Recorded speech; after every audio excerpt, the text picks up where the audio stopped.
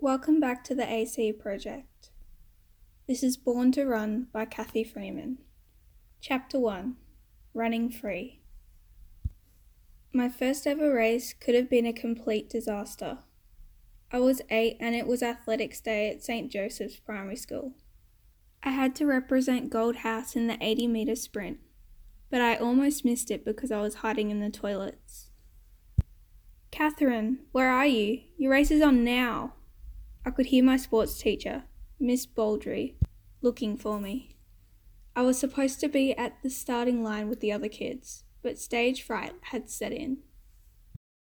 I was feeling shy because a few of the parents had turned up to watch us.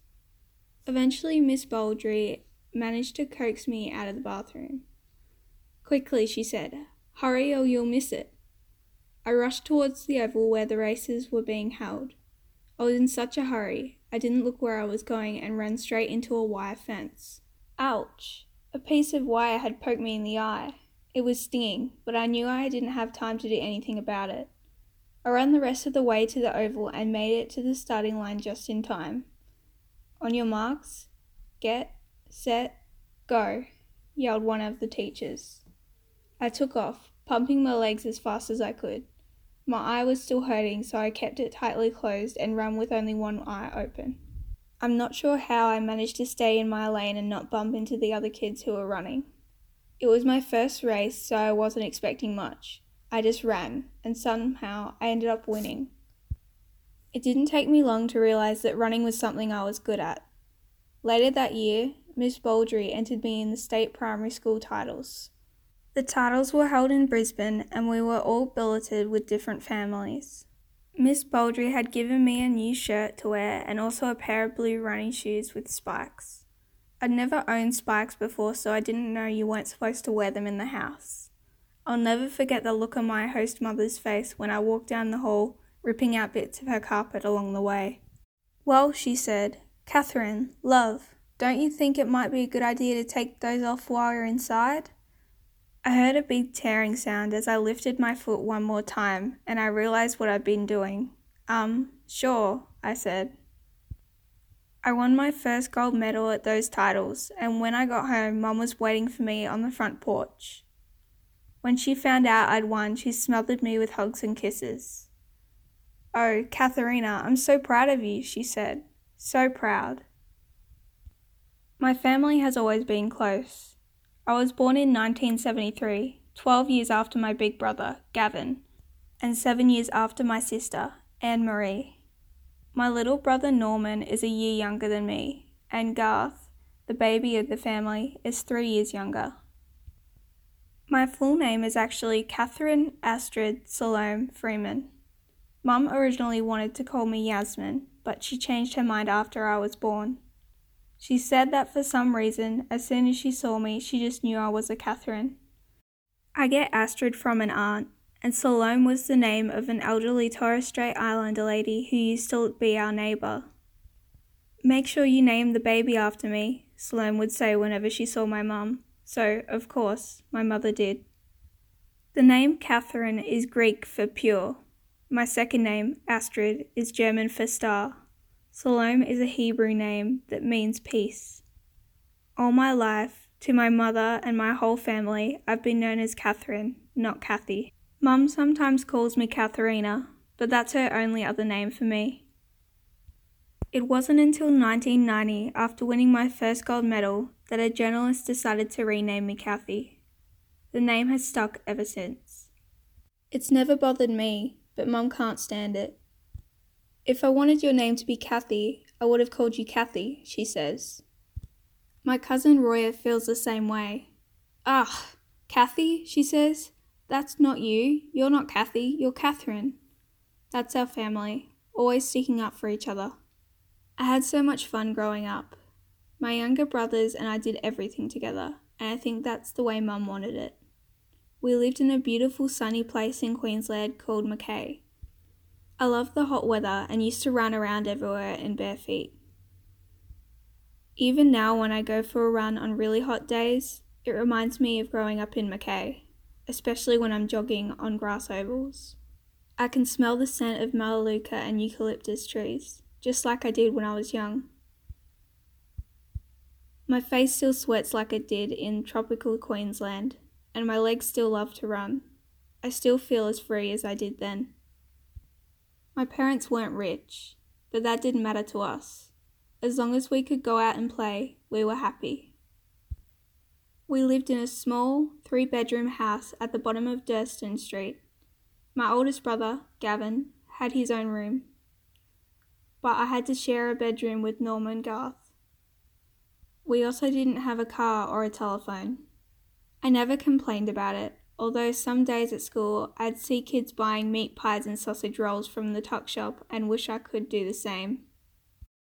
"Mum," I said one night, "why can't we buy our lunches from the tuck shop like everyone else? Why do we have to be different?" "Because it costs money, Catherine," Mum said in her usual direct way, "and anyway, it's bad for you." I decided to push my luck a bit further. But why do the other kids get to do it? "Catherine, can you go and get your brothers, please? It's time for dinner." This was Mum's clever way of distracting me so I'd forget to worry about being different. It always worked. Mum was really fussy about the food we ate. She was born on Palm Island. I call her my island girl. So she grew up eating natural foods like fruit and fish. Junk food was pretty much a no-go in our family. There were never any lollies or chips in the cupboards at home. And Mum always made sure our school lunches were something healthy. She'd send us off in the morning with a wholemeal ham and cheese sandwich, an apple and a muesli bar packed into a brown paper bag. Our school was called St. Joseph's, but we called it St. Joey's. Mackay had a fairly big population of Indigenous people, so about 1/3 of the students were Aboriginal or Torres Strait Islander. On my very first day, I couldn't get over how many kids were crying because they had to leave their mums. "Ma, what's wrong with those kids?" I asked. "Why are they crying so much?" Even when I was little, I wasn't one to cry in public. And here were all these kids, bawling their eyes out. I'd never seen anything like it. My best friend in kindy was a girl called Charlene. She had long brown hair that flowed all the way down her back. She also had lots of freckles and a nose that crinkled up whenever she smiled. One day we were in the toilet block when Charlene let out the highest of high-pitched squeals. "Charlene," I cried out, "is everything all right?" "There's a frog," she yelled. I ran into her cubicle to have a look for myself. Sure enough, there in the toilet bowl was a huge green frog. Charlene and I started giggling. Things like that were always happening in Mackay. My brothers and I would often see frogs, cane toads, and lizards around the place. St. Joey's was Catholic, so I had a church as part of the school. The church was fairly new and had beautiful stained glass windows that let in the light. It was such a serene place. All the students had to attend regularly, so I ended up spending quite a bit of time there. Even now, when I'm in Mackay, I'm always happy to drop in for a visit because it makes me feel at peace. The church was where I celebrated my first communion. All the family were there, including my nana. It was a bright sunny day, and I wore a beautiful white dress and a veil. I also had these gloriously white pull-up socks with little frills on the top. The socks matched my oh-so-shiny black shoes that I swear you could see your own reflection in. Religion meant a lot to our family. Mum was raised Catholic, and then became a Baha'i before I was born. The Baha'i religion teaches that all people, no matter what race or nationality, are equal. This idea makes sense to Mum. When she was young, she went to a church where the white people sat up the front and the black people sat up the back. I knew it wasn't right, she told me. Faith is meant to be about love and equality. Mum taught us 2 prayers to say every night before we went to sleep. One began like this: "O God, guide me and protect me. Illuminate the lamp of my heart and make me a brilliant star." The second prayer was about easing the troubles in your lives. Whenever I was worried about something, Mum would tell me to leave it in God's hands. Every day after school, my brothers and I would race home to play with the Sabatini kids. The Sabatinis were a Torres Strait Islander family who lived in the house behind ours. I would walk less than 5 minutes from my front door and find lots of kids with the same background as me. We'd ride our bikes together and play games like chasey, murder in the dark, and hide and seek. We felt comfortable with each other because we shared the same culture. On the hill at the top end of our street were all the big brick houses with pools. That was where the white people lived. I thought that all the white people were rich, and that anyone who had a car, a telephone, or even a carpet must be a millionaire. There was another girl in our street called Catherine, and her house was on the hill. She had beautiful blonde hair and blue eyes and went to a private school. While I was out running around in the dirt with my brothers, she was probably playing with dolls or makeup. On the weekends, we mostly hung out with our cousins. Mum didn't really like us to spend time outside of school with people who weren't family. We didn't care.